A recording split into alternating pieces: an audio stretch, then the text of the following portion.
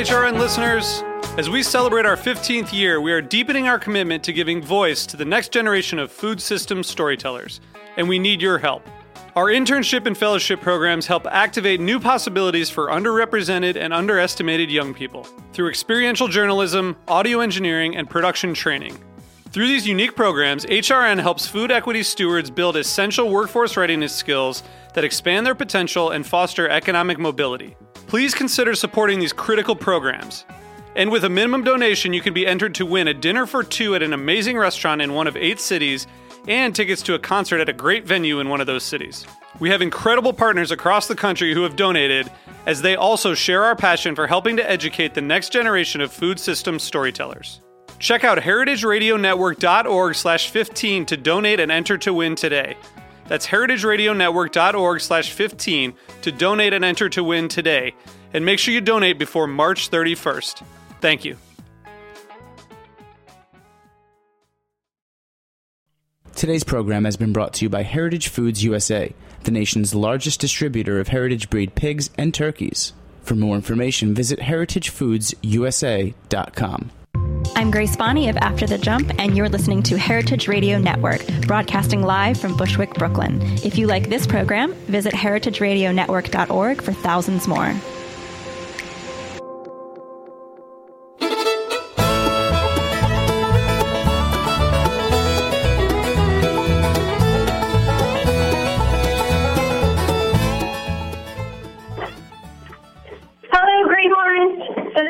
This is Greenhorns Radio for young farmers by young farmers. Today I'm joined by Rebecca and Jeremy at Peace on Earth Farm in Vermont. Wait a minute, did I do that right? Yes. Hi, welcome. Hello. Hi. Thank you for joining us, and thank you for being available to come indoors in the most busy time of the year. Do you want to just get briefly started talking about where you are in the world and what your operation consists of? Sure. So we are in the Northeast Kingdom of Vermont and in Albany, and we have a pretty small-scale operation. We grow sprouts and shoots and vegetables and small fruits and raise a few animals, chickens, ducks, and pigs. Tell us about your area of the world there. What else? What are your neighbors growing, and what's the context for your operation? Well, there's a lot of dairy farms, and there's quite a lot of diversity of, small scale vegetable operations and, mixed kind of diversified crops, and a lot of entrepreneurial, small product-based businesses in Vermont, especially in our area, I guess. Yeah, a lot of organic farms as well, certified organic and not certified. And what attracted you to that area? How did you choose to farm there?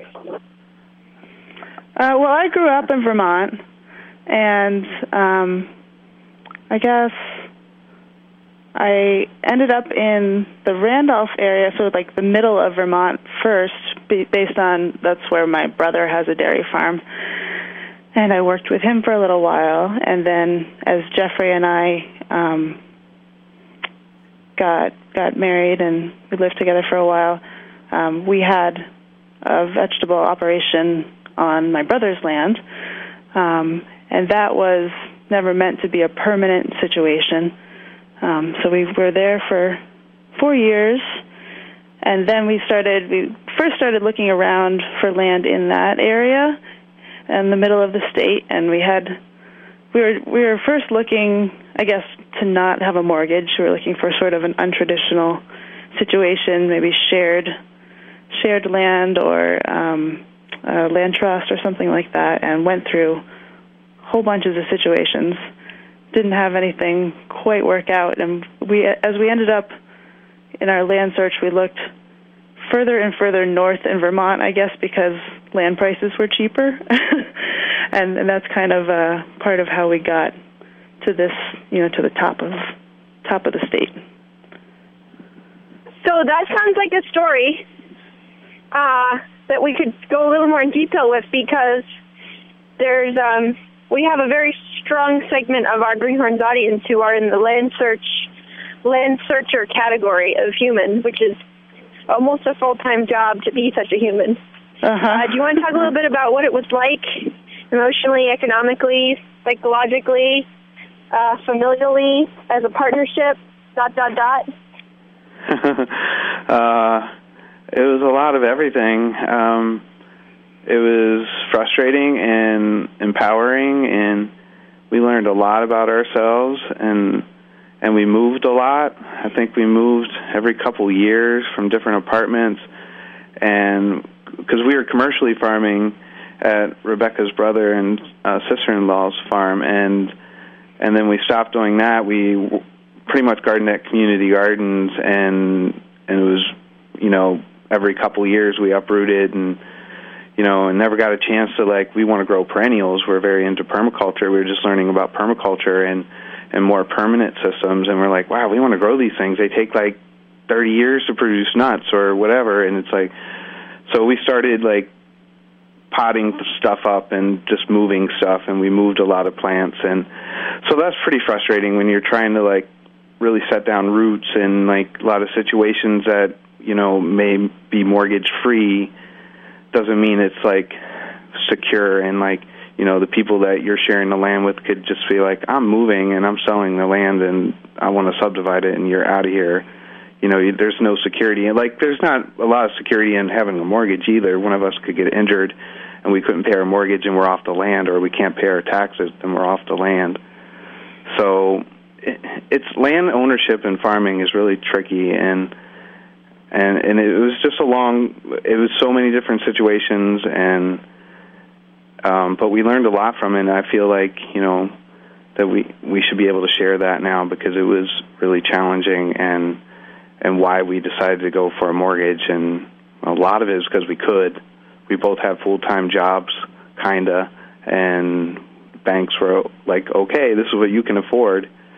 And that's how we were in Hardwick for a couple years, and then we moved north, and we were at a community garden there, and so we learned a lot about non-commercial farming, but we learned how to grow food in more permanent systems like sheet mulching and no-till, and so we may not have done that if we stayed on that same plot, tilling and doing what we've always kind of learned from other farmers, and now we're kind of unique in how we farm and do things commercially. So I don't know. What do you think, Rebecca? How do you feel?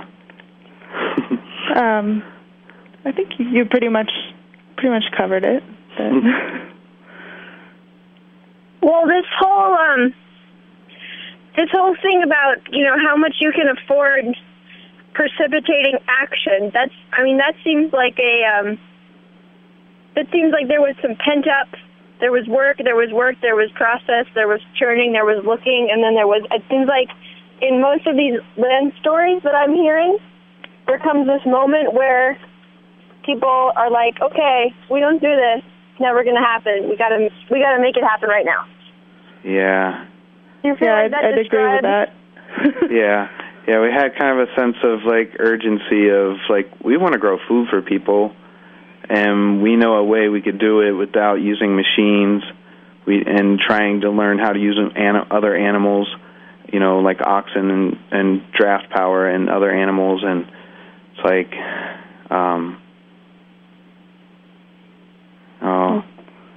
I kind of lost my train of thought. You were talking about growing crops without animals. Growing crops without machines. Yeah, that's really important to us, and and we feel like we just needed to get somewhere, because otherwise we could go another 5-6 years, and here we are further into what we feel is kind of a situation where it's unknown in the next 5-10 years. Could we be like Cuba? That kind of stuff happens of could everything be pulled out from us and we don't get propane anymore, or get whatever. We don't have gas to drive my round trip to the food co-op that I work at 4 days a week, and then we deliver produce to, and sprouts and stuff. It's what if that gets pulled out from us? So we kind of try to think ahead, and we being on temporary situations. It didn't feel like we ever got traction, and it's like, okay, it's like we can do this. Let's just deal with it. It's like renting. We're paying rent at pretty crappy apartments, and it's like not having land to grow food on. Now we can provide food for ourselves, almost a good chunk of our food, and then also make income from it. And so we felt like this was a good avenue, even though, and we're going through a credit union, so it's a little better than just a regular bank, like, you know, some of the big corporate banks. So it's trying to keep it here, and you know, you can get creative too. There's like ways to like maybe create like a community revolving loan fund where people can invest into your farm to pay your mortgage off. You know, instead of us paying, you know, like we're paying more than double the value of what we paid for the farm in interest over 30 years. And it's like, hey, if we paid our mortgage off in Vermont, we can pay it off tomorrow if we had enough people invest into the farm. And then we could have this revolving loan fund where, you know, they invest their interest back into us giving, you know, reduced shares to low-income families in our community, you know, stuff like that, or to be able to give food to the food pantries and food shelf, that kind of stuff. And then we're not paying $200-something thousand in interest over 30 years when that's crazy. Like, it's crazy. That's what kept us from wanting to get a mortgage. But now we have one, and that's our reality. But if we could pay it off and then do some cool stuff with that, then, you know, that's a lot of money that we're not putting out every month into mortgage. So, so there's lots of benefits of it, but we definitely, there was this kind of just felt like we needed to do this and start, and because part of our farm is educational, so we want to be able to like share what we do with our community, and we're starting to have workshops and things like that, and it's not just about. And did money. That work? Did you find people who wanted to pay towards your costs and share the power of money and bear the cost of that interest, or how did that end up working? Oh no, it's still in my head. It's not. we haven't manifested. I like it to happen. And we don't know. We got to meet the right people, and we're just so busy. You know, Rebecca's at least working full time at the farm now for the past year, and I'm off the farm about 40 hours a week with commuting. So it hasn't happened. I'd like it to happen. If someone out there knows how to make that happen, hit us up at our contacts, because that would be great. But that's the kind of thinking I think we need to start shifting towards, instead of like capital driven and like, oh, how do we make money to like we still have to do that. We have to pay our mortgage. So like, yeah, we have to do these things like grow sprouts year round. That it's really not all that sustainable for us right now, because we're growing them under lights that use electricity, and we import seed and soil and all this stuff and grow in plastic trays. So it's like, it's really not that sustainable, but it's a good chunk of our farm income to get all this stuff planted that takes, like, you know, like blueberries and asparagus, that take a few years to get going before you can get good yields from it to like earn a living from those types of things. But that was our priority. Talk a little bit, because sometimes people think that that you can't grow sprouts in a super rural area, but here you are growing sprouts in a super rural area, and it sounds like you're having some success. Yeah. I mean, yeah, you want to speak to that, Rebecca? Sure. I mean, for us, there wasn't really anybody in our immediate area growing a lot of sprouts, and we just thought of it as, you know, something that we can earn income at pretty quickly in a small space year-round, while, because we're doing, you know, all of our farm practices by hand, it's a pretty slow process to create larger gardens. So the sprouts were a way of generating some income, you know, as we're slowly building the rest of the farm. And we found it to be pretty, you know, profitable, and for the most part, there's markets for it, especially in the wintertime when there isn't, you know, as much other local greens around. Even though we are in a rural area, there's mostly, we sell to restaurants and stores, several co-ops, and we do a winter farmers market.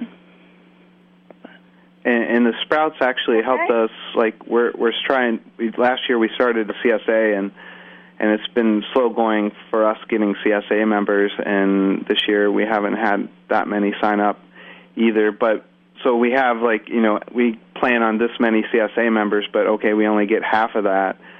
But our sprout accounts, they've gotten us our foot in the door a lot of places to sell other vegetables. If we have an excess of this or that, we just say, hey, we got this week, and we get rid of 3/4 of it because they're like, oh yeah, we could totally use that. And so the sprouts has definitely helped us a lot. So if we scale that back, and don't want to do that as much anymore, or just do it more in the winter, or scale it back, then we still have other things that we can to market through those accounts.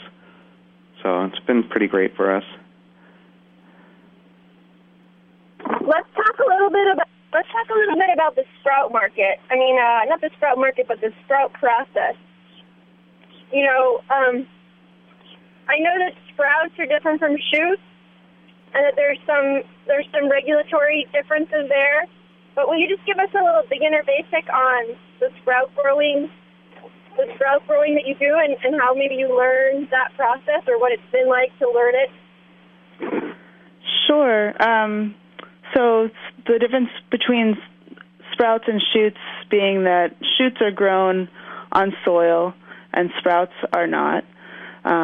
We grow our sprouts just in half-gallon glass mason jars, and it's really just a process of, soaking them in the beginning overnight, and then, each day, depending on the type of sprout, it's between 3 and 7 days, they're rinsed twice a day, and, kept dry in between. And then it's just a matter of washing, and some of them, the hulls need to be removed. And as far as the shoots, we grow them in trays with potting soil under lights indoors, and they're pretty densely seeded, so they get fairly tall. We grow sunflowers, peas, buckwheat, and radish shoots, and some wheatgrass for juicing for some customers. And I don't know if that answered. So your major issues are fungus, mold, mites? Yeah, we do get rot sometimes. That's the problem of growing the same thing over and over again in a small space. So we do try, and we have a dehumidifier and fans going, and we're kind of constantly experimenting a little bit with seeding rate and moisture and that kind of stuff. But yeah, ideally it'd be nice if we had an attached greenhouse to our house, and then we're able to grow them, maybe with minimal lighting, artificial lighting, or maybe not even at all, because they don't really need as much light as you'd think, and especially in the beginning stages. But if we could do alternative ways to heat the greenhouse, with wood or passive solar and things like that, and solar hot water, that'd be great. But we don't have money, and we don't have time and stuff to make that happen. It'd be great. But that'd be an ideal situation, and then you're not using as much electricity, and the plants would I think they would do a lot better. I think the plants would be healthier if they're getting their photosynthesis from, sunlight, as opposed to, we use compact fluorescents that are full spectrum, but it's not the same. But that's what we do now, so it works, and it's a little challenging to grow things inside. But we're learning a lot. We've been doing it for 2.5 years now. And I used to work at a sprout farm operation near Hardwick, Vermont, and Tolabel Farm, and worked there for just not even that long. And he shut down his operation so he could build a new operation, and then I think he's still working on that. And so I learned a little bit from him, and a lot of the stuff we do, we learn from him, and how some of the systems and stuff like that. So it's definitely all about systems when you're something that's so small Oh. in life. Yeah, we didn't hear. What was that? I guess the other question I have is like an economic question. I mean, I heard a little rumor that because of all this frenzy around kale and kale, sprouted microgreens, that there was a shortage of kale seed in Canada. Oh, that's why that is? Oh, we were wondering about that. We didn't know that. Just tell us a little bit about the emerging market in microgreens. If it's hype, or like what your perception of it.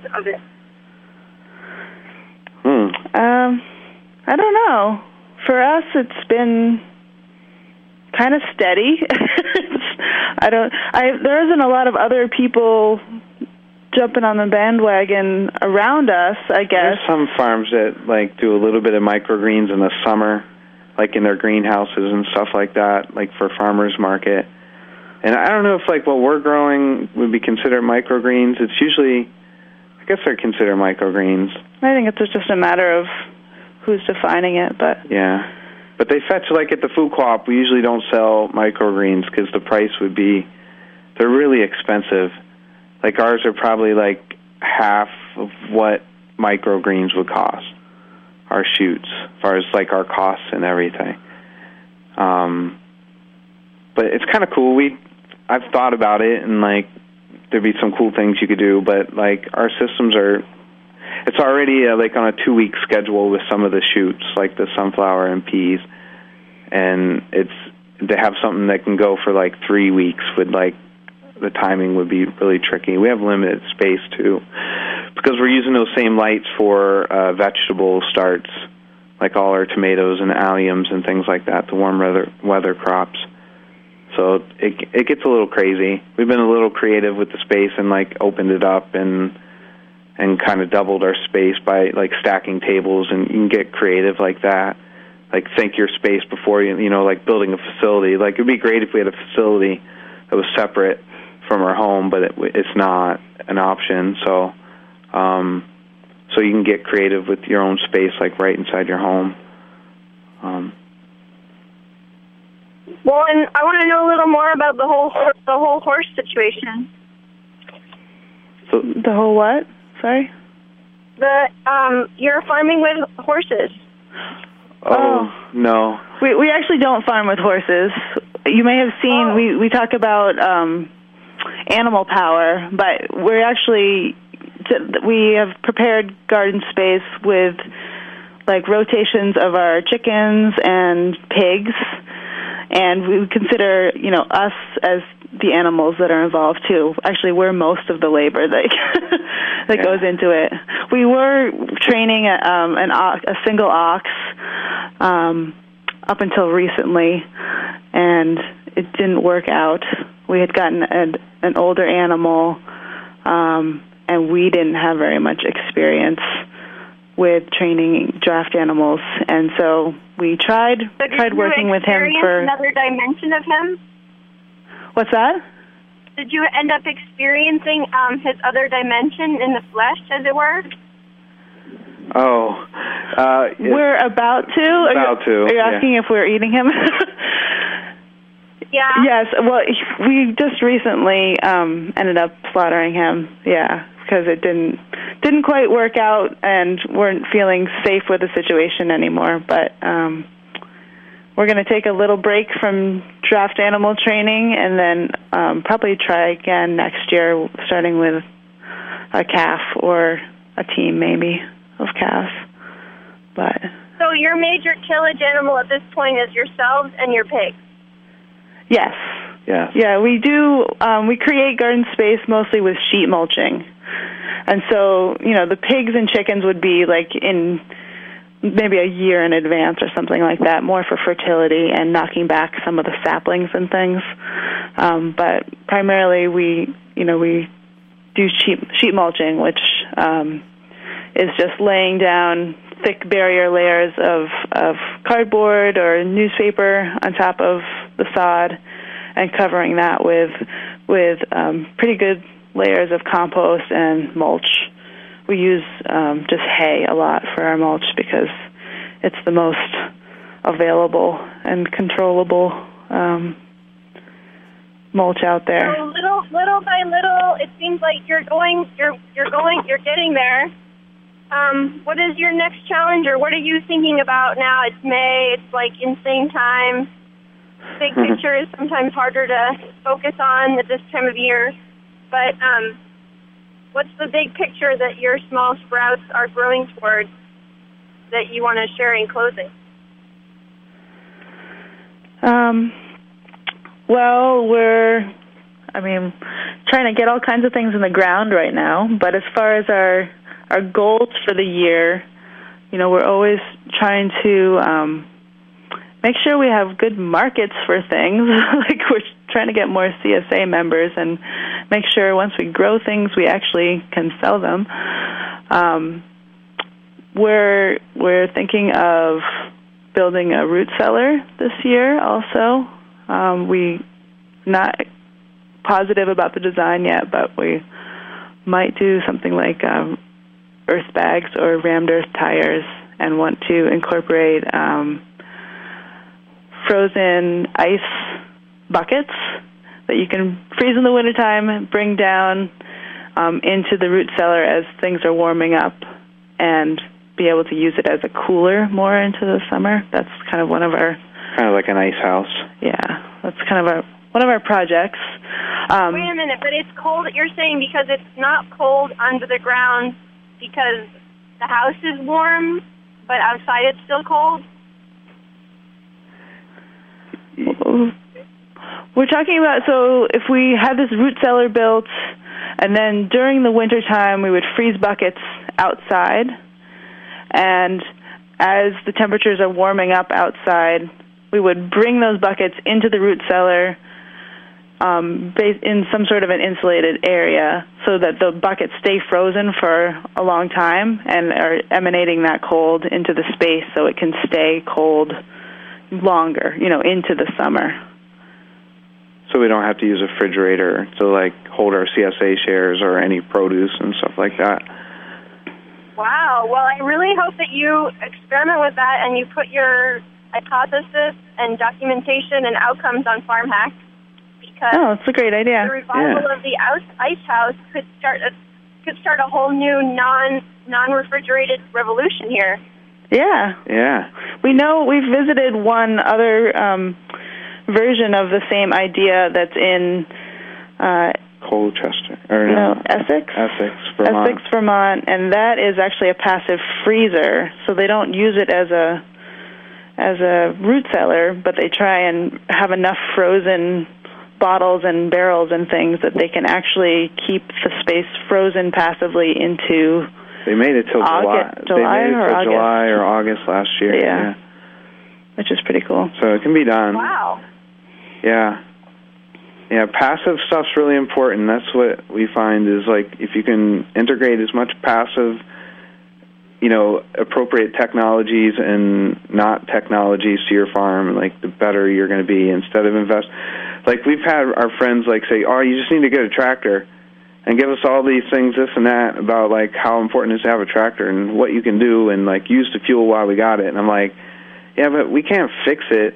And when that thing leaks, it leaks petroleum and funky stuff. But an oxen or a horse poops, it pees, so it fertilizes. And if it gets unruly or whatever or hurts itself and you have to put it down, you can eat it. You can't eat a tractor. So, yeah. Truer words were never spoken. You cannot eat a tractor. I want to make sure to remind all of our listeners to check out the new book, which is called The Market Gardener by Jean-Martin Follier. He's a French-Canadian from Quebec, and it's kind of like Elliot Coleman, Next Generation, about himself and his wife, what's her name? Marie-Hélène. And they are basically making $100,000 a year on an acre and a half with all hand tools. Yeah. They have a very small and beautiful attitude and similar sentiments about the tractor. Yeah.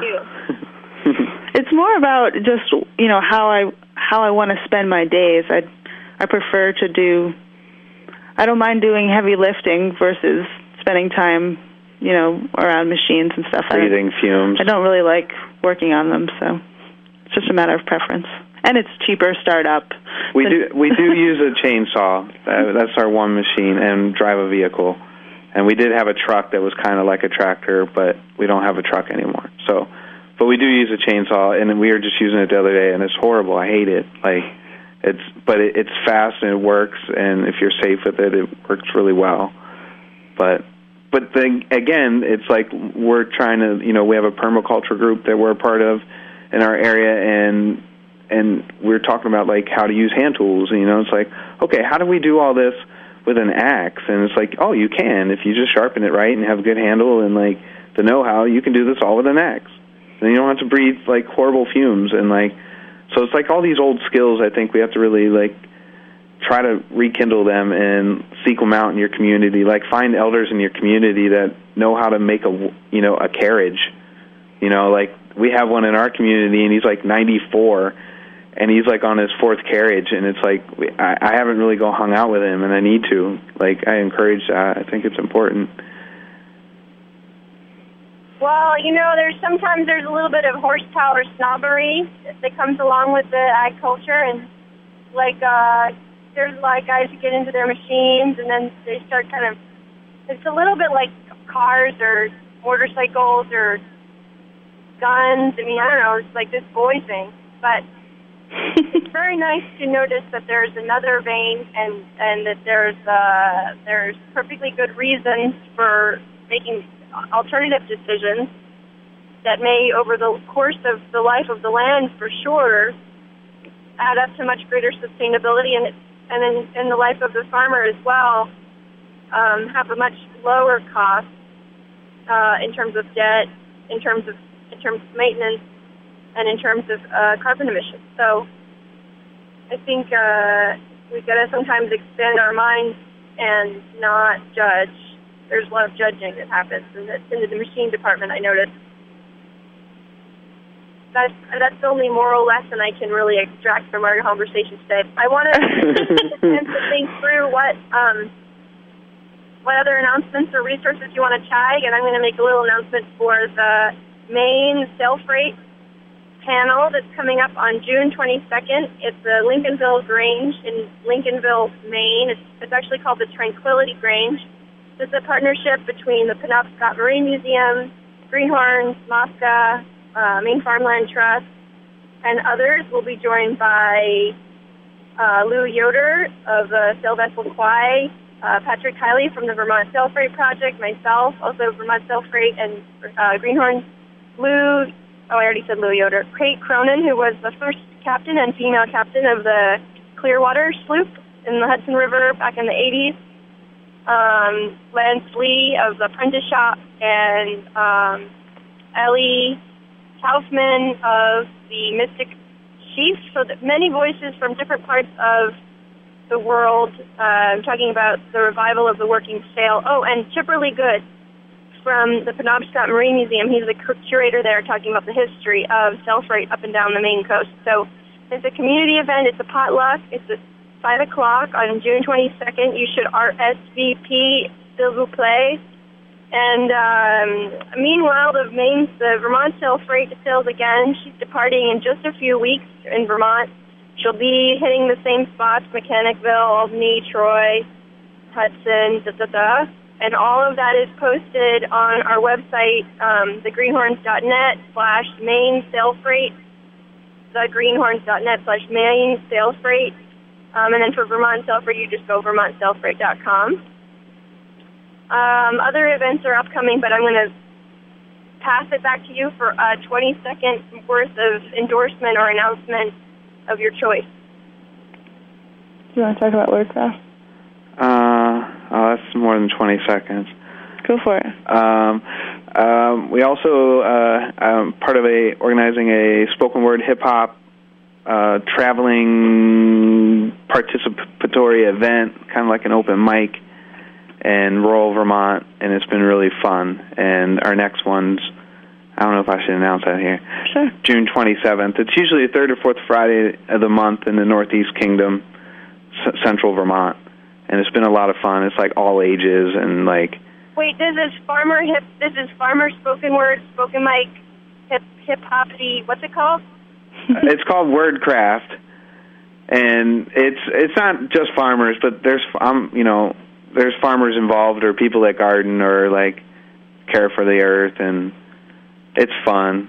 There's some really good people involved, and it's just kind of all voluntary. It's all free, and just like don't have a lot of time. It's really hard to organize it and do all the stuff we do, but it's worth it. It feels really good. And how do people find out more if they want to attend? They can go to, we have Wordcrafts on Facebook, and I have a Facebook page called MC Mycelium, and that's some like hip hop stuff and other stuff, but mostly like music and whatnot. So. Okay, you heard it here first. MC Mycelium and crew, peace on earth. Thank you for being on the show. Thank you all for listening. Thank you all for farming. I hope it's going great in your season and that there's just enough rain to keep it all interesting, but not too many that the weeds don't grow, etc. And goodbye. Bye-bye. Thank you. Thanks for listening to this program on heritageradionetwork.org. You can find all of our archived programs on our website or as podcasts in the iTunes Store by searching Heritage Radio Network. You can like us on Facebook and follow us on Twitter at @heritage_radio. You can email us questions at any time at info@heritageradionetwork.org.